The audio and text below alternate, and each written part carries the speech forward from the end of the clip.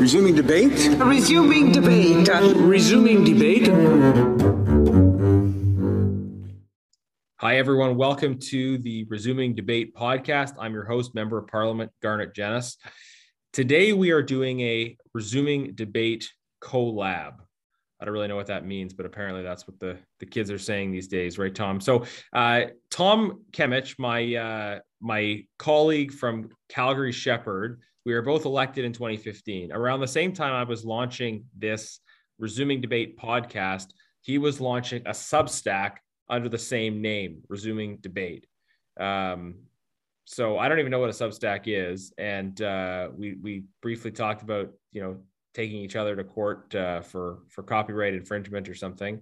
And then decided we would just, get on with our lives. And so Tom's going to come on here today, and we're going to talk about a bit about his background with a real focus on energy security, an issue that Tom knows a lot about and has been working on as a Calgary MP and also as an immigrant from Eastern Europe.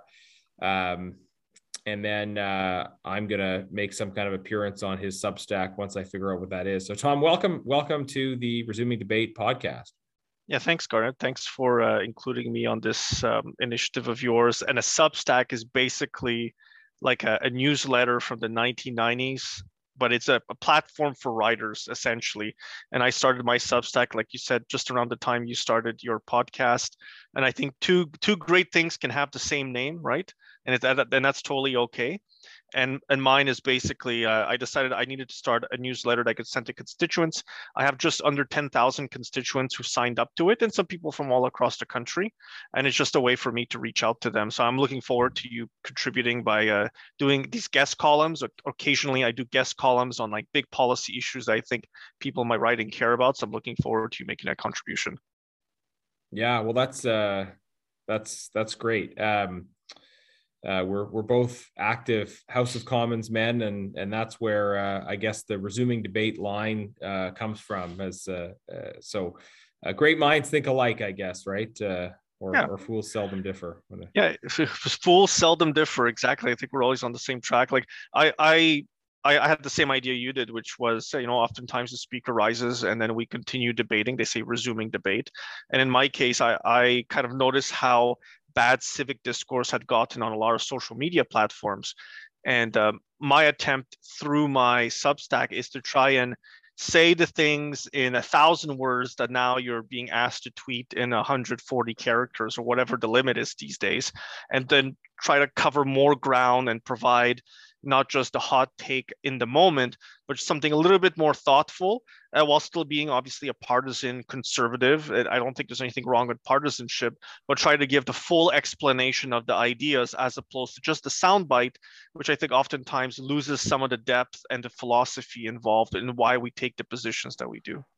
Yeah, well said. So we're going to talk a lot today about the issue of energy security. And I assume you're finding a similar sort of thing where coming from my riding, but also having an interest in international affairs, I end up talking a lot about energy issues and the economic benefits associated with them, as well as issues of foreign policy and human rights. And since the invasion of Ukraine by Russia, those issues have really come together because actually the biggest thing we can do to, in the long term, support the people of Ukraine and other peoples in Eastern Europe, address Russian aggression is stop the dependency of Europe on Russian gas, and that means replacing and displacing it. But we'll get to that in a minute. Tom, you have a personal background, obviously, as someone who was born in a communist country. Why don't you share a bit about your personal story, your childhood memories coming to Canada, and how that has shaped your political involvement? Yeah, so I think there's not many of us parliamentarians who can say that they were actually born in a communist country. I was born back in 1981. So at the time of this podcast, that makes me 40 years old. My father came here in 1983. It separately from the rest of the family. My grandfather was passing away of brain cancer in Toronto, and the Canadian government issued him a medical entry visa, so he actually could leave and come to Canada. but we were separated for 2 years from my father. My brother was actually born the week after my dad had already left for Canada, and he had decided he wasn't coming back. My uncle had already been here. He, a few years before, had left actually on a ferry to Sweden. And as the story goes, it's a picture of him with a bicycle and a backpack, and that's all he had. Those are all the worldly possessions he took with him when he left communist Poland. We came here in 1985. And I come from Gdańsk. Danzig is its German name. So my father was a member of the Solidarity movement. He was one of the founding members. That's not that special. I mean, there were like 10,000 founding members. The Lenin shipyards in Gdańsk were huge shipyards. They built a lot of ships every single year. You would not find a shipyard like this in Canada today.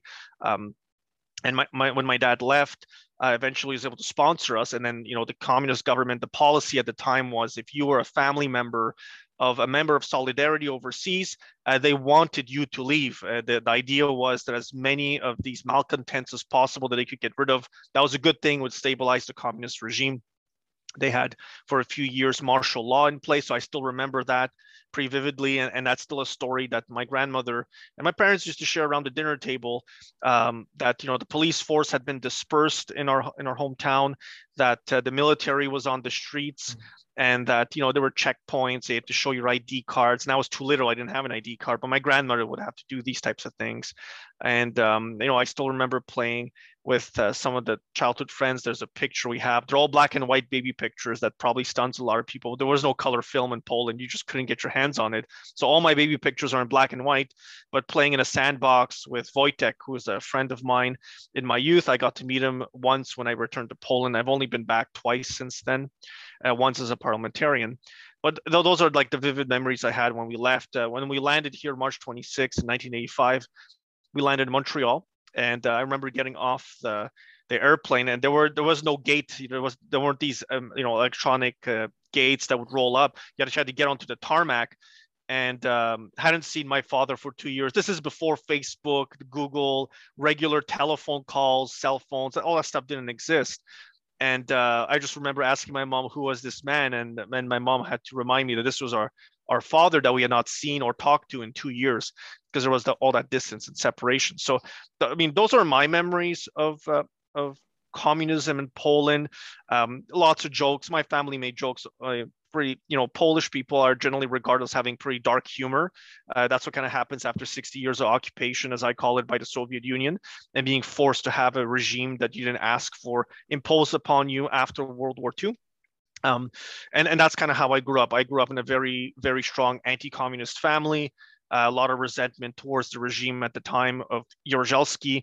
And all of us were stunned when in 89, when communism basically collapsed, and overnight the country changed, and there was democracy again in Poland. So that's kind of like what I remember at experience at a dinner table with my family members. It's something we will all talk about. All my family is here in Canada now. We have no more living relatives. I think there are still some second cousins living in Poland, but happy to say that we're all, very proud, very strong Canadians. Mm-hmm.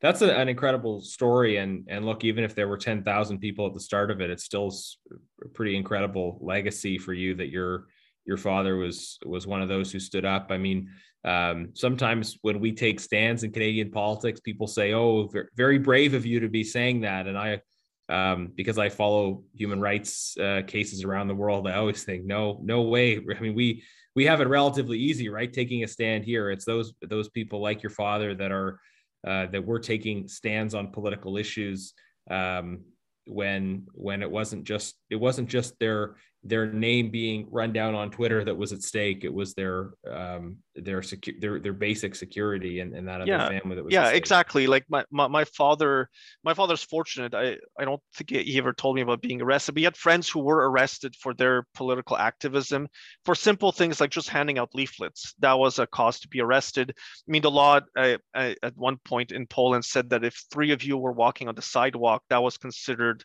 that you were protesting, you were counter-revolutionary. You could be arrested. My dad has way better stories than I do. He actually was in riots in the capital in Warsaw, in Warsaw, while he was a student at one of the technical universities. My father's an engineer. And he had stories of like actual tanks in the streets and rioting and people throwing rocks and the full deal, but also of people being arrested just for simple acts of civic activism, not even civil disobedience. Just handing out leaflets, talking to others about politics could get you arrested. So yeah, absolutely. Like it's a different story when you live in an autocratic or communist regime where you don't agree with the government and you actually do expose yourself to risks. Yeah. So there are a lot of Canadians that have that experience of being a kind of child of communism, right? Or having been born in or born to parents. You know, we've got Polish Canadians, Ukrainian Canadians, Vietnamese Canadians, Chinese Canadians, and so maybe tell us a little bit about kind of coming to Canada, getting involved in politics, and just how that background shaped you, shaped your attitudes towards economic issues, civil liberties, democratic participation, those kinds of things. Yeah, I mean, I like a lot of households, like the one I grew up in, whether you were, of Korean origin, like you said, Vietnamese, mainland China as well, if you People's Republic of China, one of the most horrific regimes in the world. But even if you came from one of the other SSRs, as we call them, one of the republics that broke off from the Soviet Union, so Kazakhstan, Mongolia, which wasn't a part of the Soviet Union, but it was definitely heavily influenced by its two neighbors, which went communist. I mean, I grew up in Montreal, and so I'm also one of those Bill 101 kids. I grew up having to go through the K-12 system, or K-11 in the case of Quebec, in French. And I only picked up English afterwards. I think my formative experience, honestly, was the 1995 Quebec secession referendum. That's when I became really politically active. Because in my mind, that was like, I felt like I had just moved to another country, and 10 years later, the country's about to break up. And my parents had packed the minivan, had moved their bank accounts to Toronto. The talk around the table was, we're not going to make the same mistake again. There's an opportunity to leave a country that looks like it's going downhill and the civic culture is just going to break apart. And there's all this uncertainty. We don't want to stay. So for me, the big formative experience wasn't so much 1985 landing here. It was 1995, the secession referendum, and the years afterwards. And that probably made me much more conservative. I was probably going down that path because of my family experience. So, a traditional outlook on, the role of government, a healthy distrust of what government can or should or must do. I generally have the opinion that government is incompetent at most things it attempts to do, and therefore should do much less, so it can focus on its core tasks that it can probably do much better if it just focused on only those things. I would describe myself, as a libertarian leaning conservative, social conservative kind of, I consider that pretty regular for most Canadians of Polish heritage like myself, the kind of outlook that a healthy distrust for what Western countries say as opposed to what they actually do. And when I look at international organizations, they don't really function very well in the service of protecting those people who are governed by a government they did not choose. They played no role in selecting government. I also have a very heavy dislike for the terminology I hear, like spheres of influence, which I find one of the most like pejorative things you can say, because it simply assumes that people living next door to a great country, a big country, a superpower, or even a great power have lesser rights. They have their ability to take actions or take control of their lives and decide for themselves is lesser because they happen to be geographically next to a great power. And Polish people, I think, recognize this very readily, happen to be geographically located in one of the worst places you can be, between Germany and Russia. Historically has not been a great place to be. I think every single Polish person will tell you that our textbooks, and I went to Saturday Polish school, will tell you not a great place to be, as it turns out. A lot of conflict generated by being in this particular place in the world's geography, a lot of disagreements with neighbors, a lot of wars, a lot of population displacements, pogroms, and that's kind of generate kind of a healthy distrust of governments in general, a very tight affinity for our typically Catholic religious affiliations. And that really shaped my worldview, which is a distrust of the international institutions on what they say versus what they actually do, the actions they actually take, the hard things they do. And I think, yeah, that's kind of how I view the world, a very realpolitik view of international politics, and at closer to home, a very traditional view of what government should undertake to do. Mm-hmm. Yeah, that's really interesting. And I want to go back to just the experience of Poland in general, between Russia's exertion of power and in Germany. But let me just ask first of all about your move to Alberta, and so you had these formative experiences in Poland and then in Quebec, but you represent a riding in Calgary, and you're a fluently bilingual, trilingual MP with a great understanding of Quebec. And that's maybe a unique perspective, right, to be an Alberta MP who grew up in Quebec. So tell us about that move and how being an Albertan with those Quebec roots has shaped your political activity.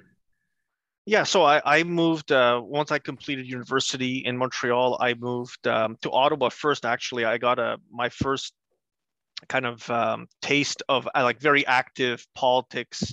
I'd say was volunteering the 2004 election for a conservative candidate in my then riding of Brossard-La Prairie.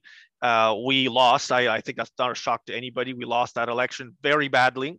But I door knocked, I put up signs, we leafleted, we lit dropped, we did everything you do, the whole gamut. And there's not a lot of volunteers on those campaigns back in those days. It was difficult to be a conservative. And I came from one of the legacy parties, the Canadian Alliance. And I was a Canadian Alliance supporter in Quebec, which was even more difficult. You're in the minority of the minority. So when I moved in 2005, to do the internship, I worked for Stephen Harper in his research in the research OLO. So the leader's office has a research communication shop, and I basically did opposition research and whatever else I was assigned to do. And afterwards, I met a lady on the internship, and I moved out to Alberta, to Calgary. And I just thought Alberta was the greatest place you could live in Canada. I could not imagine that you could be this free to do whatever the heck you wanted to do. You didn't need to get a permit or a license to do many things. I thought Stampede was just a total novelty, that all these people would volunteer willingly locally as just like a civic cultural thing you did. And I was always stunned at how quickly, and even I've just started doing this. I volunteer actively for Lardy Stampede breakfast. And I think I'll probably do this my entire life, just because it's a civic identity we adopt very quickly as Albertans, and it just becomes ours. And we're just happy to do it, happy to participate and share community with our neighbors. I mean, I've lived in Edmonton when I worked at the Alberta legislature. I've lived in Calgary basically on and off since when I moved there in 2005. And yeah, I mean, I love the city. All of my kids are born in Calgary at the Peter Lougheed Hospital, all the same hospital too, on purpose. And I think Alberta has been a huge blessing to my family. Absolutely love it. I consider myself an adopted Albertan. And again, it's that civic identity. It takes, I think, a lot of time for people to figure out that they're Albertans and they want to live in Alberta and move out there. But it's just that breath of fresh air, the ability to go and do and start a business and run it the way you want to do it. The light touch regulations, the government is not in your face announcing things all the time. You really get the full experience, I think, of Western Canada. And you get to travel to the mountains. I mean, what is there not to love, especially with Calgary? I know you're an Edmonton region MP, but especially with Calgary, we get to cheat in the winters with our Chinooks. And that, I think, is something that people don't rate highly enough. I've never had the experience, frankly, of going out in a January Canadian winter in plus 15 weather in a t-shirt and being able to say, this is perfectly normal. This is Calgary. I love this place. Yeah. Well, it's it's no Sherwood Park, but it's a great part of the world. So, yeah, Tom, it's great for people to be able to hear about your background and your story, and you kind of bring those elements together, right? Having spent time in Quebec, being a proud Albertan now, and then also your Polish roots. And so let's bring all of those things together in a discussion about some of the current events that we're dealing with as MPs right now. So about 2 months ago, Russia, Putin regime invades Ukraine. Being in that contested border area, borderlands between Russia and Germany, Poland and Ukraine haven't always had the best of relations. There have been complicated points in the history, but there's obviously a shared experience in terms of that pressure, that just being regular victims of occupation and violence. And now there's a great sense of I think of brotherhood and common purpose between the people of Poland and Ukraine, as well as others in that region. Maybe if you can share just a little bit about your reaction to the invasion, and then also what you're seeing in terms of what Poland is doing, and the kind of Polish-Ukrainian relationship in the context of what's unfolding. Yeah, I mean, let's start with the invasion by the Russian Federation of Ukraine. I'd say middle of January of 2022, I had made up my mind that I was convinced that Russia would in fact invade Ukraine. I think the debate in my family, especially my brother and I, was, would they invade in order to occupy the entire country, or would they invade in order to break off Luhansk and Donetsk in the east? And I couldn't make up my mind on which of the two they were trying to do. But I was looking at photos, on Twitter and on other social media, and on Russian-based news and Ukrainian news, and you could see that they had much more equipment than was needed. So equipment like temporary bridges. These are like these big steel bridges that you lay when a bridge is blown up, so you can move your tanks and armored vehicles over. You could see the minesweepers, and there was this other equipment that they were preparing, and it was obvious that they were planning something much bigger than just a typical military exercise in order to rattle the saber along the border with Ukraine. So that being said, like, the Republic of Poland has accepted, more refugees than any other country in the region. We're talking millions of people, but Poland's been accepting refugees since 2014. Ukrainians have been able to get work permits, and millions of them have in Poland. So Poland since 2014, when Russia first invaded Ukraine, and this is a continuation of that invasion, of that war. So the invasion then, in the separatist forces that were created in the east as the excuse for the invasion, invasion and occupation of Crimea. Since then, Poland's been basically lending aid to Ukraine. And a lot of countries did. Canada's one of the first ones there. Prime Minister Harper traveled to Kiev right after the revolution. And we signed a free trade agreement. We provided active on-the-ground assistance to shore up their civic institutions, to fight against corruption, to beef up their economy, beef up their military, train the personnel. Like, we were there on the ground, but so was the Republic of Poland. And I think what we share most in common is we both have a history of being occupied by the Russian Federation, by the Tsarist regime, by the Soviet Union. I mean, there's a long history, and there's an affinity that comes from it. The other part is, while we don't share a common language, because Polish and Ukrainian are very different, they have a Cyrillic alphabet. We don't use the Cyrillic alphabet. Ours is the Romanesque French alphabet. We share a lot of that history. Sometimes some of the words may be shared. They maybe sound similar, but ethnically we're both Slavs. We're both Slavic people. So are the Russians. So we have the commonality as well. But a lot of the cities in eastern Poland, western Ukraine, a lot of those cities have a shared Polish-Ukrainian history, and that border has moved over the hundreds of years that it's been there, back and forth as empires have moved through, countries have been founded and refounded, and Poland was partitioned starting in the late 1700s, after the 1770s, and there were three great partitions that took Poland apart. So a lot of those regions made it into the Russian Empire, the Austro-Hungarian Empire, and the Prussian Empire. And likewise for Ukraine, Ukraine suffered through these partitions of its territory, breakaway regions, occupations by others. So we share a lot of common history of being, forced to do things, or forcibly Russified, we call it. So forced to learn the Russian language, the Russian culture, even though we didn't want to. We were on a different path. Kiev has been there longer than Moscow has. Kiev is an older city than the city of Moscow is. And I think that's something that people need to remember. The Polish state, the Polish people kind of start around the 10th century. And at the very, very beginning of the 11th century, Kiev is founded. That's a really big deal for people to remember. These aren't things that just happened in the last 100 years. These are places that have been there for a millennia. I think that's the distinguishing factor. And, we haven't always had this wonderful relationship between the two. A really good example are the nationalists who fought in Ukraine for the liberation of Ukraine from Soviet occupation, and some of them fought on the side of the Nazis. They didn't fight against them.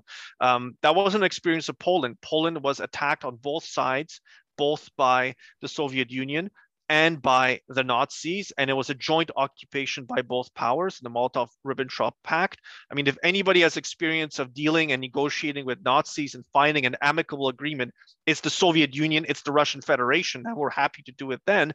But by that point, Ukraine had been invaded, defeated, and occupied by the Russian Federation. The Soviet Union basically came about in this occupying factor, and dissidents were wiped out either through the Holodomor or through the purges imposed by Stalin afterwards. But there is that difference of opinion. Bandera is a very good example. Bandera is considered by some Ukrainians a nationalist hero, but he also murdered 60,000 plus Jews and Polish Jews, but also Polish nationalists and Polish citizens. So we have a difference of opinion. History looks different in Eastern Europe, depending on which side you stood on, especially World War II. World War II is a very formative, I think, experience for a lot of states and for a lot of people. And our identity is based a lot around which side were you on in the conflict? Did you stand up to the Nazi regime as it was making its way eastward through Eastern Europe? Did you side with the Soviets, or did you fight both of them for your liberation and for the liberation of your neighbors? That's a distinguishing factor for a lot of people in Eastern Europe. Mm-hmm. Yeah, that's fascinating history, and I think it's important. And I know we cover different history issues from time to time on this podcast, and so I think listeners will appreciate the context you've provided, and also just linking it to the present, saying that since the 2014 invasion, there's been just an immense effort on the part of Poland to welcome refugees. And we've made the case that Canada should allow visa-free travel for Ukrainians, and the government has said they don't want to do that. And our response is, in part, look at all these other countries that are accepting so many refugees. If Poland and Baltic states and others can do their part, Canada can step up as well.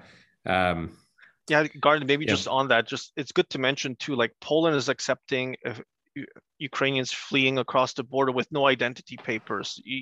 All you need to be as Ukrainian wanting to flee the war, and they will take you in, provide you food, provide you housing, and take care of you as best that they can. And it's not just the government doing, it's like a broader civic organizational thing. I go onto these Polish Facebook groups based in Poland, and you can tell people are offering their bedrooms, they're offering a couch, they're offering to feed them. It really is like an all society thing that people are doing. There's a lot of encouragement people are giving to each other, but there's also a lot of pride to this, because in the reverse, if Poland had been invaded, if Poland was the victim on the receiving end of Russian aggression, one would hope that another country would step in the way Poland is doing for Ukrainians, to just provide them that safe place to flee to, while this war is being fought by men and women who have stayed behind in Ukraine to fight for their country. Like, I think that's the broader hope for a lot of Polish people, is again in the Polish community,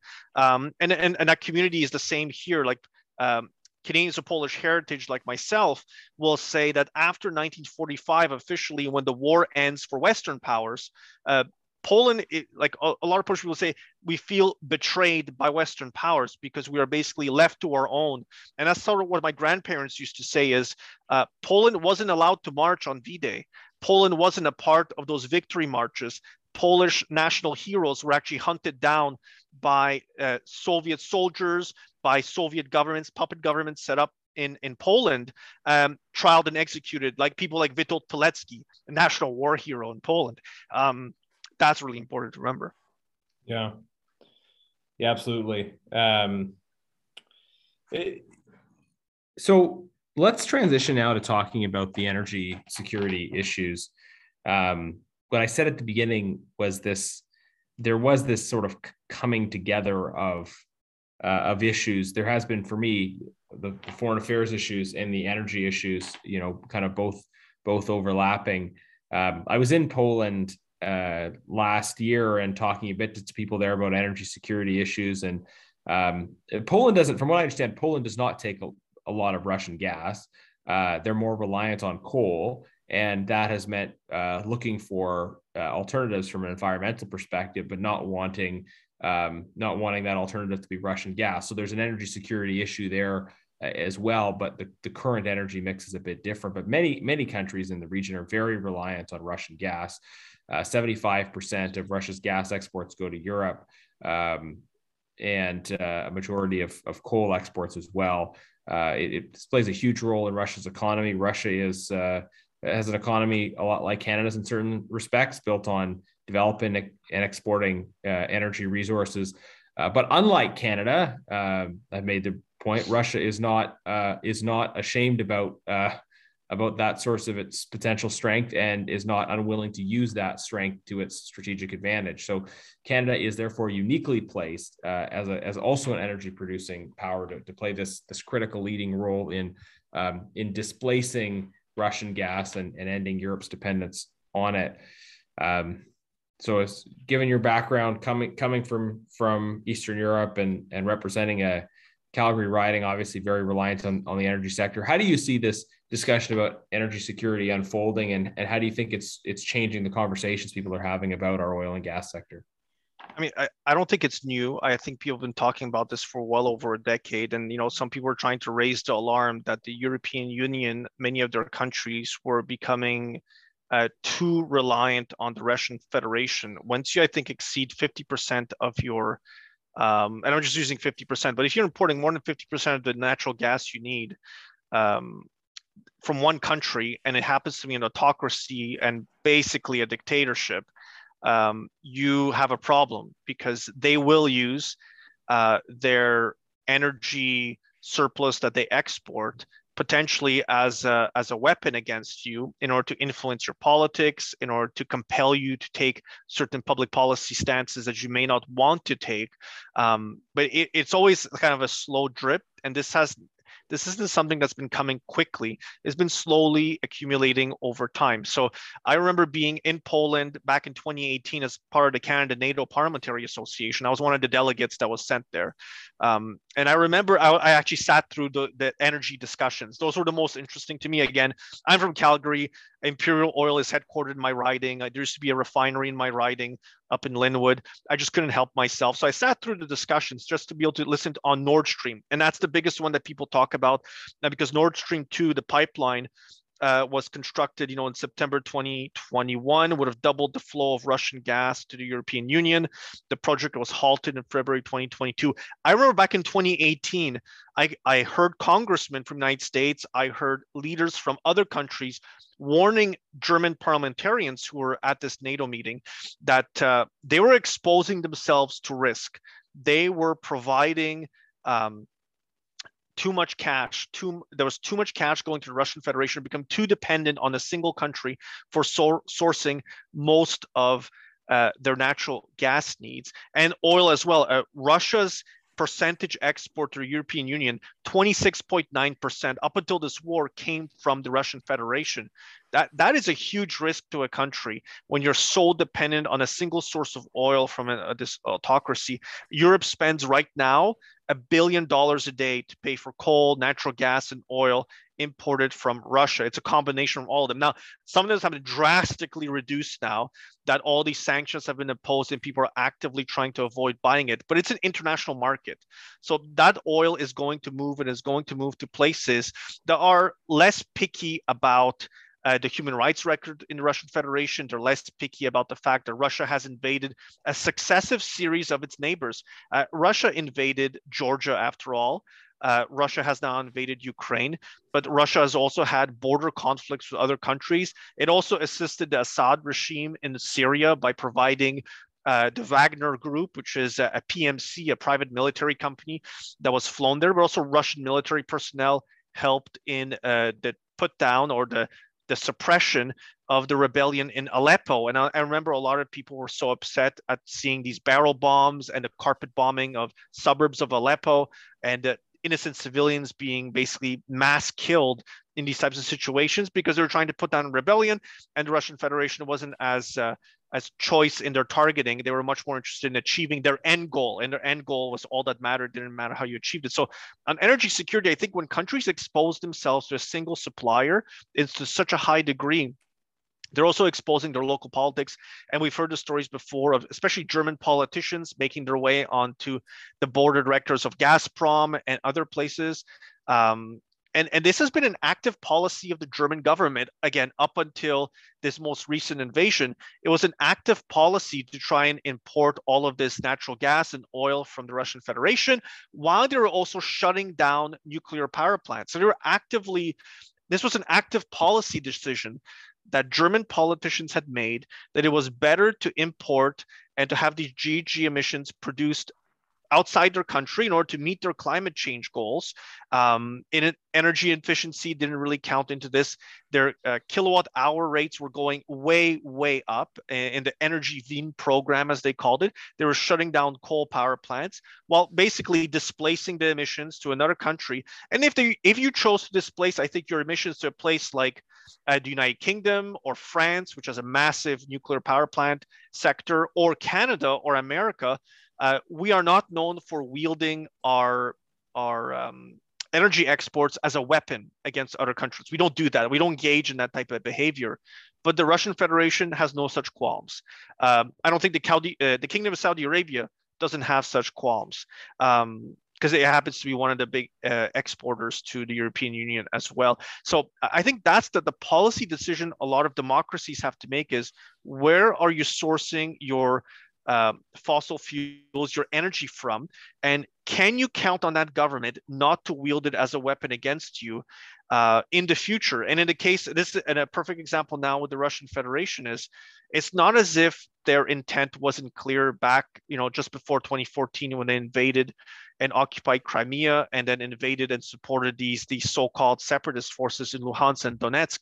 That was an active policy decision of the Russian Federation, and they were willing to bear quite a large cost. I mean, Putin and his war machine have accumulated a sovereign wealth fund of well over $300 billion to sustain the Russian economy despite all these Western sanctions. So I think the weakness in European energy policy making was they completely ignored the fact that becoming dependent on a large single supplier like this put at risk all the rest of their public policy decisions that they were making. And now you have the end result is that a country like Ukraine and Ukrainian people are the victims of those policy decisions. They are now at the mercy of the Russian war machine, financed, rearmed, over the years that they were paying out in this large amount. And I think the opportunity, I'll end on this because I think it's a good point here. Canada has an opportunity to displace some of that Russian oil.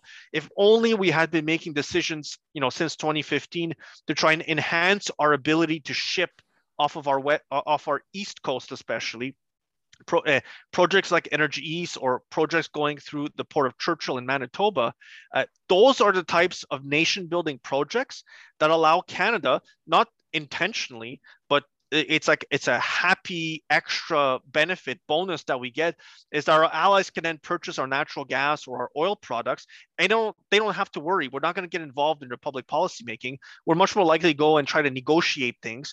We're not going to cut you off from our natural gas supplies because we don't run it. Those are run by private companies. Those are private contracts, and we just allow the private sector to do its thing and provide that shared prosperity. And we can share it with the Europeans, continental Europeans especially, if only they had made those wiser decisions, and then only we had been ready to deliver, because right now we're not ready to deliver. Even if we wanted to, we'd be unable to ship off our East Coast any new energy products to make up some of that difference. Not all of it, we're not able to do that, but maybe some of that difference to give them those options, give them that flexibility, and they don't have it right now. Tom, that's a great synopsis of the situation and in terms of what we need to do. I guess it's frustrating in politics that we don't have the time travel option to us, right? Because available to us, because we can look back and say, we've been talking about these issues since 2015, the need to have pipeline infrastructure, the importance for, we've mainly talked about it as an economic issue, but the security issue as well. And on their part, many people in Europe have been raising concern about this dependency. Governments, I think, on both sides of the Atlantic were not attentive enough to this issue. And this is one of the failures of government is governments are supposed to be there to plan for these kinds of crisis situations. And we've seen with COVID, we've seen with other such situations, just the governments aren't actually prepared for these kinds of possibilities. So we can't go back in time. We have to figure out what we can do as quickly as possible now to address that dependency as quickly as possible, and to demonstrate credibility and moving quickly, so that hopefully it will lead to some change of course in terms of the Kremlin's aggressive intentions. In terms of speed of response, a lot of this depends on the infrastructure, right? How quickly can we get energy infrastructure built? What can we do in the meantime prior to the building out of that infrastructure? So can we speed up these processes? But what can we do in the meantime? So what's your prescription for moving as quickly as possible, given where we are now? Yeah, I think in the case of Canada, like I remember when I worked for the Calgary Chamber of Commerce for a few years, that chamber is actually the one that coined the Canadian energy strategy nomenclature. Like that wording came from the Calgary Chamber before it was picked up by the Council of Premiers in a Kananaskis meeting they had. This was like well over a decade ago, I think. In that report that the chamber prepared, was actually, I'm not the one that prepared it, I just helped getting along, but it was another Polish Tom Palik, who had done a lot of legwork on it. But the idea there is like, Canada's a middle power. Like, we're not one of these countries gifted with a huge population, and we are endowed with a lot of mineral resources. We have the opportunity, we have the potential to be a really great middle power.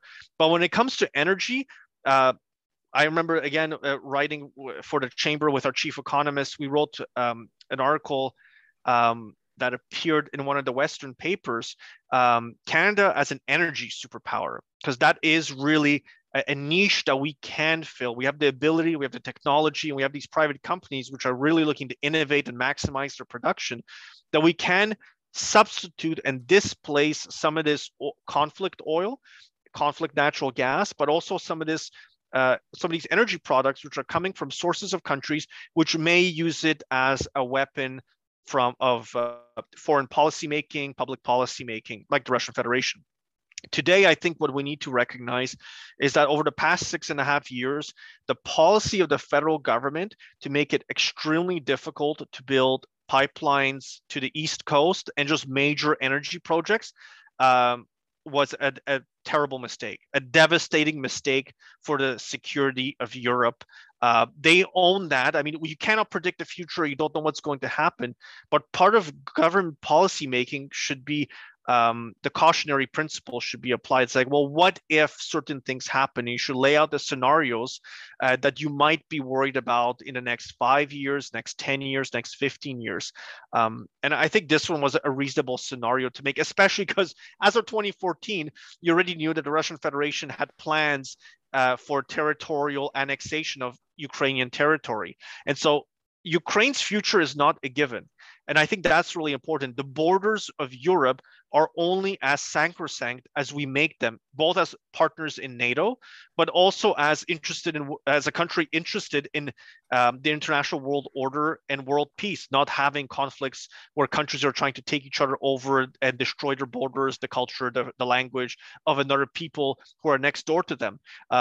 Canada can play that, I think, that middle power role by maximizing our pipeline capacity, and it should be driven by the private sector. I really do not believe in private sector dollars from the taxpayer being put towards the construction of pipelines. I might make an exception during like a time of total war, like World War II type scenarios. Okay, that is a different story. But I think here we need to reverse the very damaging legislative changes made in Bill C-69, which is we call it the no more pipelines bill.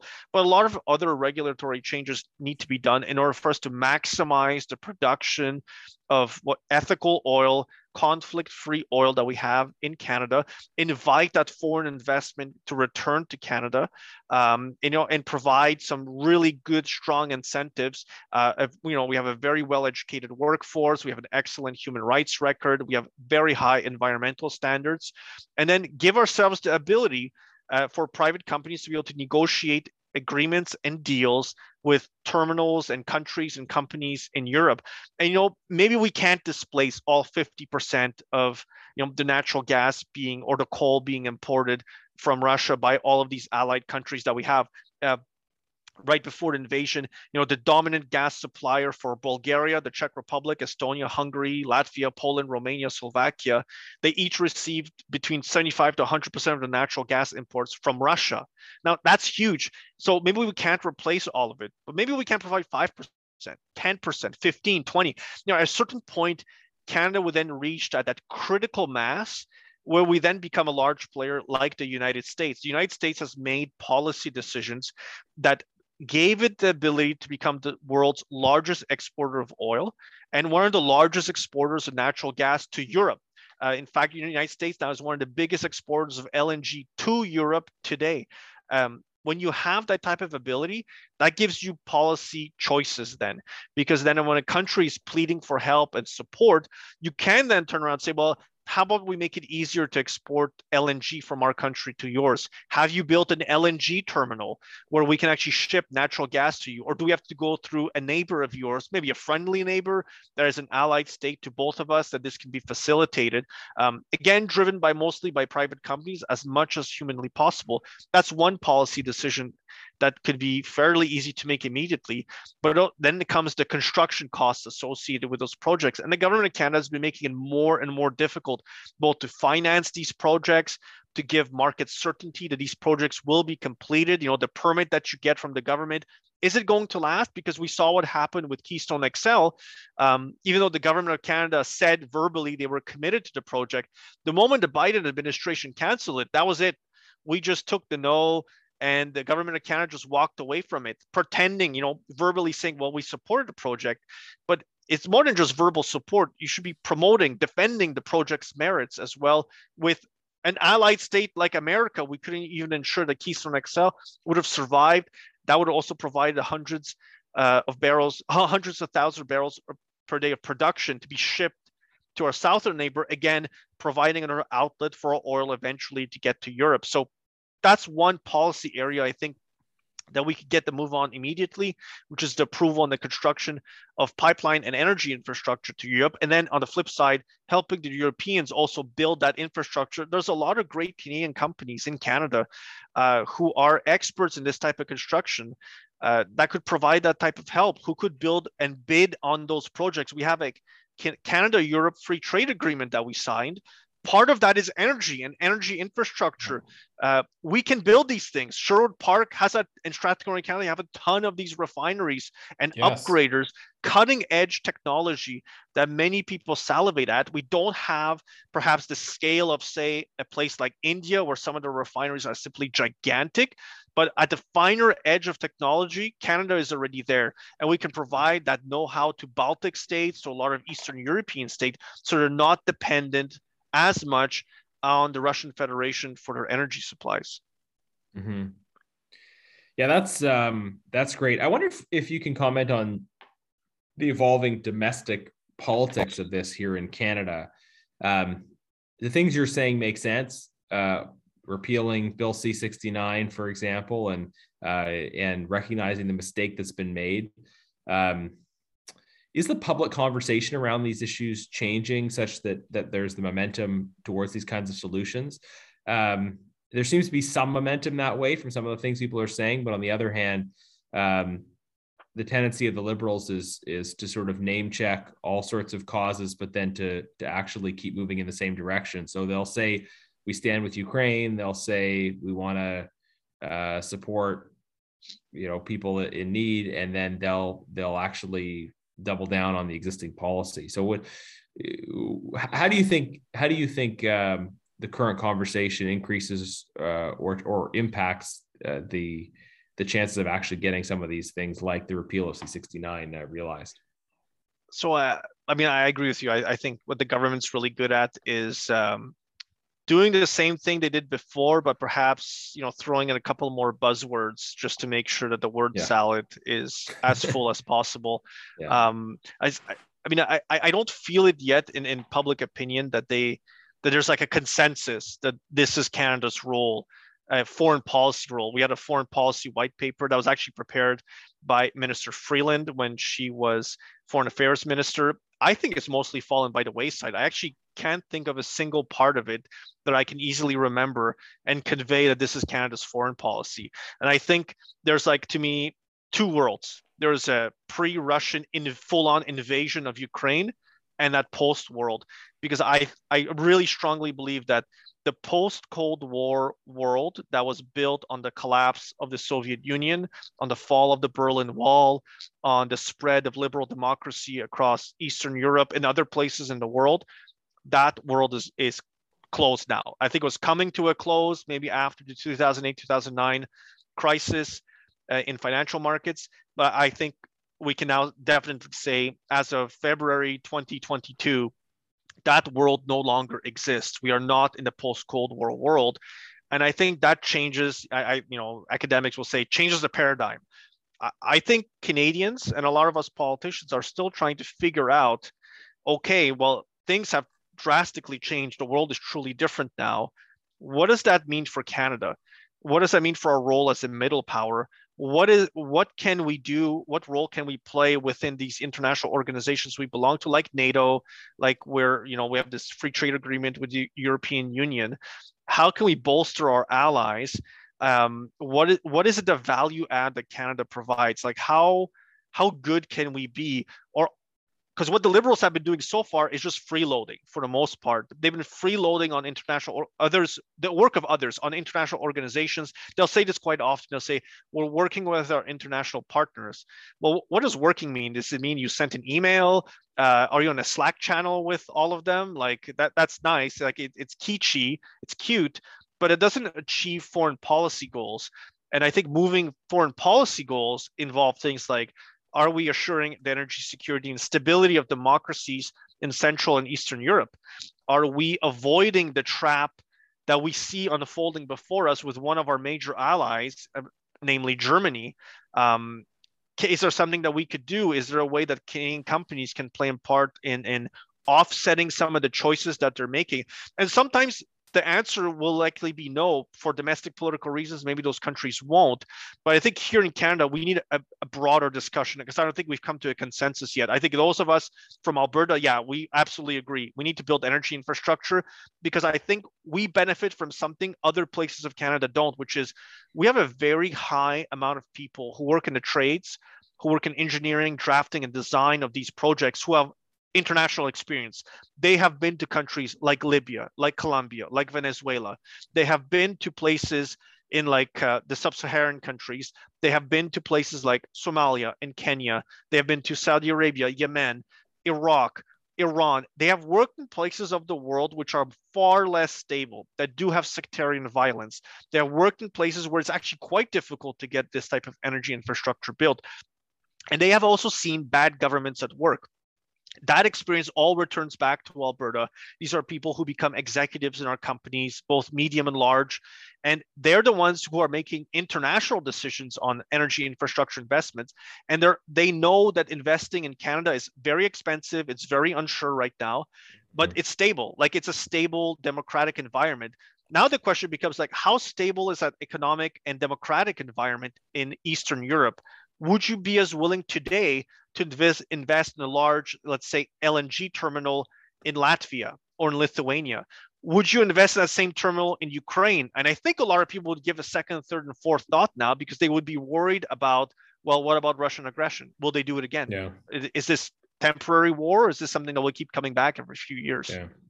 So to summarize what you just said is on the domestic politics, you're not confident that we're taking the sort of hard, deep look we need to. And what we need to do actually is take stock of the shifting paradigm. And that actually has to change what we do concretely, right? If insofar as we were thinking in an old paradigm one person I heard referred to as sort of this holiday from history following the Cold War, where people sort of wanted to believe everything was going to be great and that the conflicts of the past were behind us. Now we're face up against a world of hard competition, and that means we have to make certain choices that prepare us for that. And one of them is developing our energy resources. What, in terms of new paradigms, like do you think that it makes sense to speak about us as entering the second Cold War? Who knows? And so on some level, it's different from the first Cold War in that there's much more interdependency, and then we've got I mean, there's multiple players here. There's the West, there's Russia, there's China they're doing different things.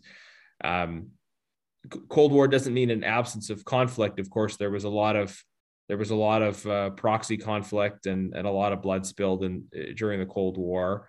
Are we entering a second Cold War? I think it's too soon to start labeling with something like that.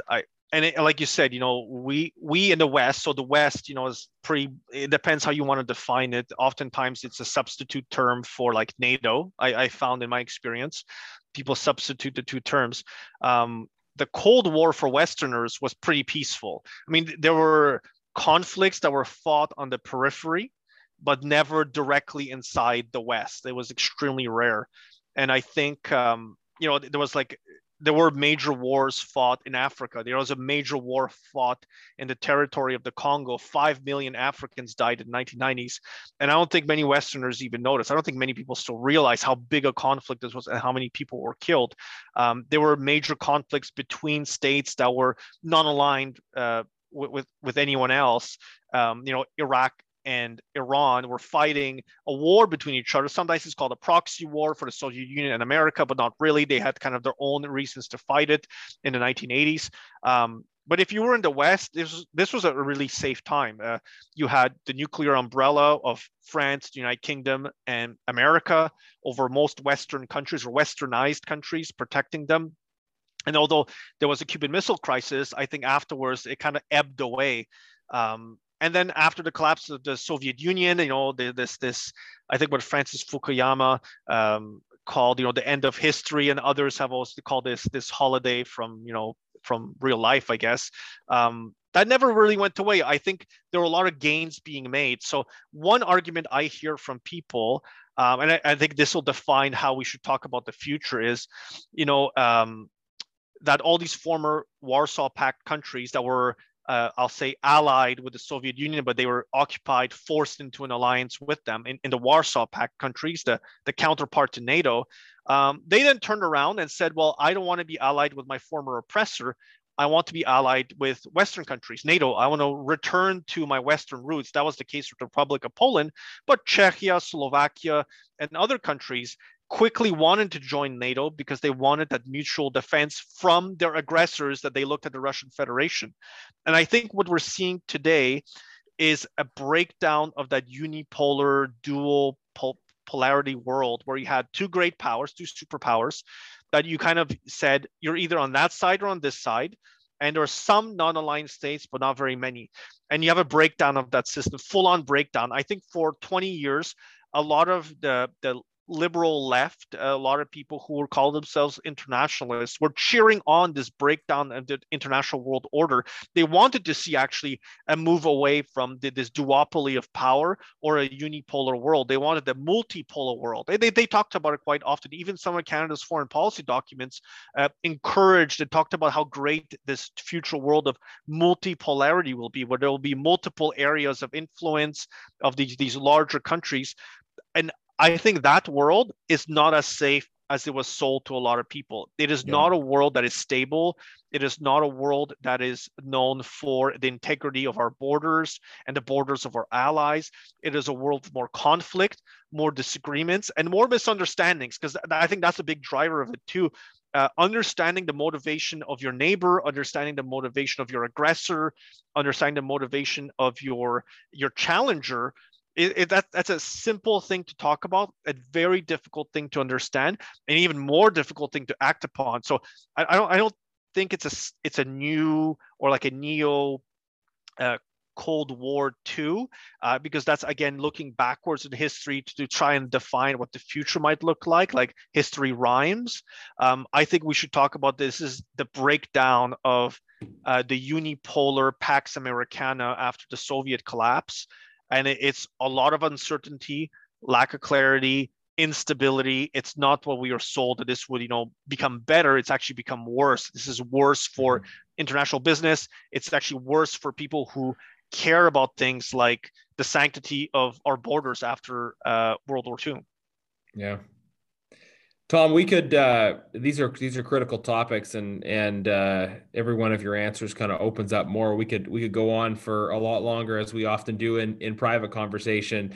So let me just wrap up with this and then give you the last word. It seems to me that the world's going through a lot of changes, and all of us as Canadians bring, as we've talked about, different experiences to the conversations about those things. But one thing that that would be good for us to pursue as an economic and a security policy is more emphasis on free trade with free nations. That powers like Russia, like China, they can make arbitrary decisions that reflect their own strategic interests and hold us vulnerable. There might be need for us to make sanction-related decisions. And the more strategic dependency we have on those countries, the more vulnerable we are.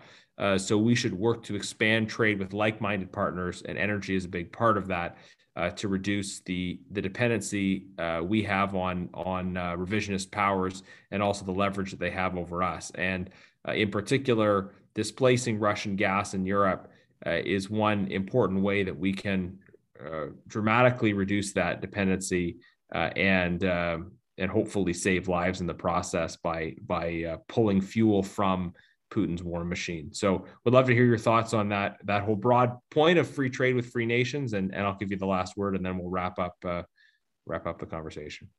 Yeah, I completely agree. That's exactly the point. Free trade with free nations is something we need to make like one of our bigger priorities as a middle power seeking to be the best possible middle power that we can be. We think we need to look at non-traditional allies. We need to look at countries that are like emerging democracies like Nigeria. Like Nigeria is projected to have, by the end of this century, almost 800 million people. I have a lot of Nigerians who live in my riding. My doctor, my family doctor is from Nigeria, Dr. Aladi, great doctor. But there's so many opportunities for us to reach out to countries that we're not traditionally thinking of as our next door neighbors, as our allies. Some of them are imperfect democracies. I'm thinking of like Ethiopia. But Ethiopia, again, at the end of the century, is expected to have 223 million people. We spend a lot of time focusing on Europe and how it can stabilize its borders and ensure its energy security, but also the stability of its borders. But we have so many other opportunities out there to find allies who we can come alongside, who are also exporters of energy, who are willing to do their parts to take on more of that stabilizing function in their region. And like a great starting point is Canada's relationship with a country like Nigeria, a big democracy, a big emerging power in that part of Africa, in sub-Saharan Africa, with a huge amount of influence. We should be looking to a country like that. They have a large diaspora that travels all around. We could perhaps try to lean on them more, saying, can you help us ensure the stability of the borders in Europe? It'd be great for your business, great for our business. And how can we cooperate more? And, Parliament right now, we have all these interparliamentary association and organizations. A lot of this needs to be looked at again. Do we have the structures set up in our parliamentary system. So it's not just a government-to-government relationship, but it's a parliament-to-parliament relationship. I call that the people relationship that we should start building with countries like Nigeria, with Ethiopia, Brazil, who have large populations that continue to grow. I'm a firm believer that demography is the deciding factor in these world conflicts. Large, fast-growing populations. There's a large middle class burgeoning in there that will have to satisfy their energy needs, and with it comes the questions of energy security. And then it goes all the way back to also Europe's energy security, the choices that they're making, the choices they're making for their future. So, I mean, it's all integrated at some point, but since we can't do everything, we got to pick and choose what we can do. And maybe some of the things we can do is find these non-traditional allies that will want to come alongside us to help stabilize Europe's borders, especially because some of these countries are not aligned with places like the Russian Federation or the People's Republic of China, or if they're going in that direction, maybe there's an opportunity to pull them away from them and create this alliance of these smaller middle powers. Mm-hmm. Tom, thanks so much for so many great points. Thanks for being on here. And folks, you can follow the other Resuming Debate, which is a Substack, by going to, what's the URL, Tom? We'll put it in the show notes, but I'll give it to you because you might appreciate this as a hardworking politician. It's tomkimmich.work. Tomkimmich.work. Fantastic. Okay, so that's where people can find your Substack. So if you like the Resuming Debate podcast, subscribe, leave a review, and follow the other Resuming Debate Tom Substack, and we'll keep the conversation going. These are critical issues for the future of Canada and for the future of the world. Tom, it's a pleasure working with you in Parliament, and I look forward to continuing these important battles. And for everybody who's listening, we'll be back again in 7 days with another episode. All the best.